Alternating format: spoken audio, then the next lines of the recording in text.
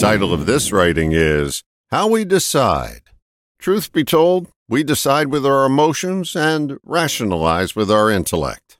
Seems we all think we make rational choices, but fail to notice we make that observation after our decision has been made. I bought a new car because I desperately needed one, and boy, did I get a good deal. Chances are you bought it because it was what you desperately desired. And by the way, have you ever heard someone say they got a lousy deal?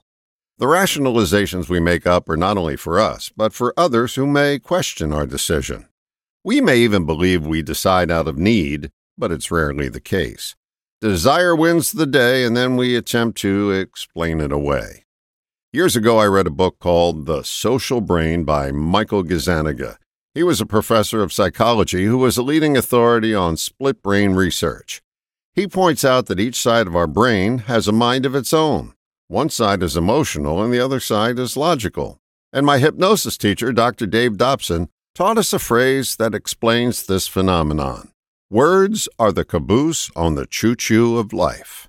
Dave said it's the way our brains are wired. We act, and then we explain.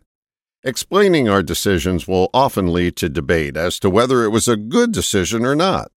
History will judge how productive it was, not the logic we use to justify it. Bottom line, this isn't a suggestion to keep your emotions in check, just a reminder to check in with your logic before you write that check. All the best, John.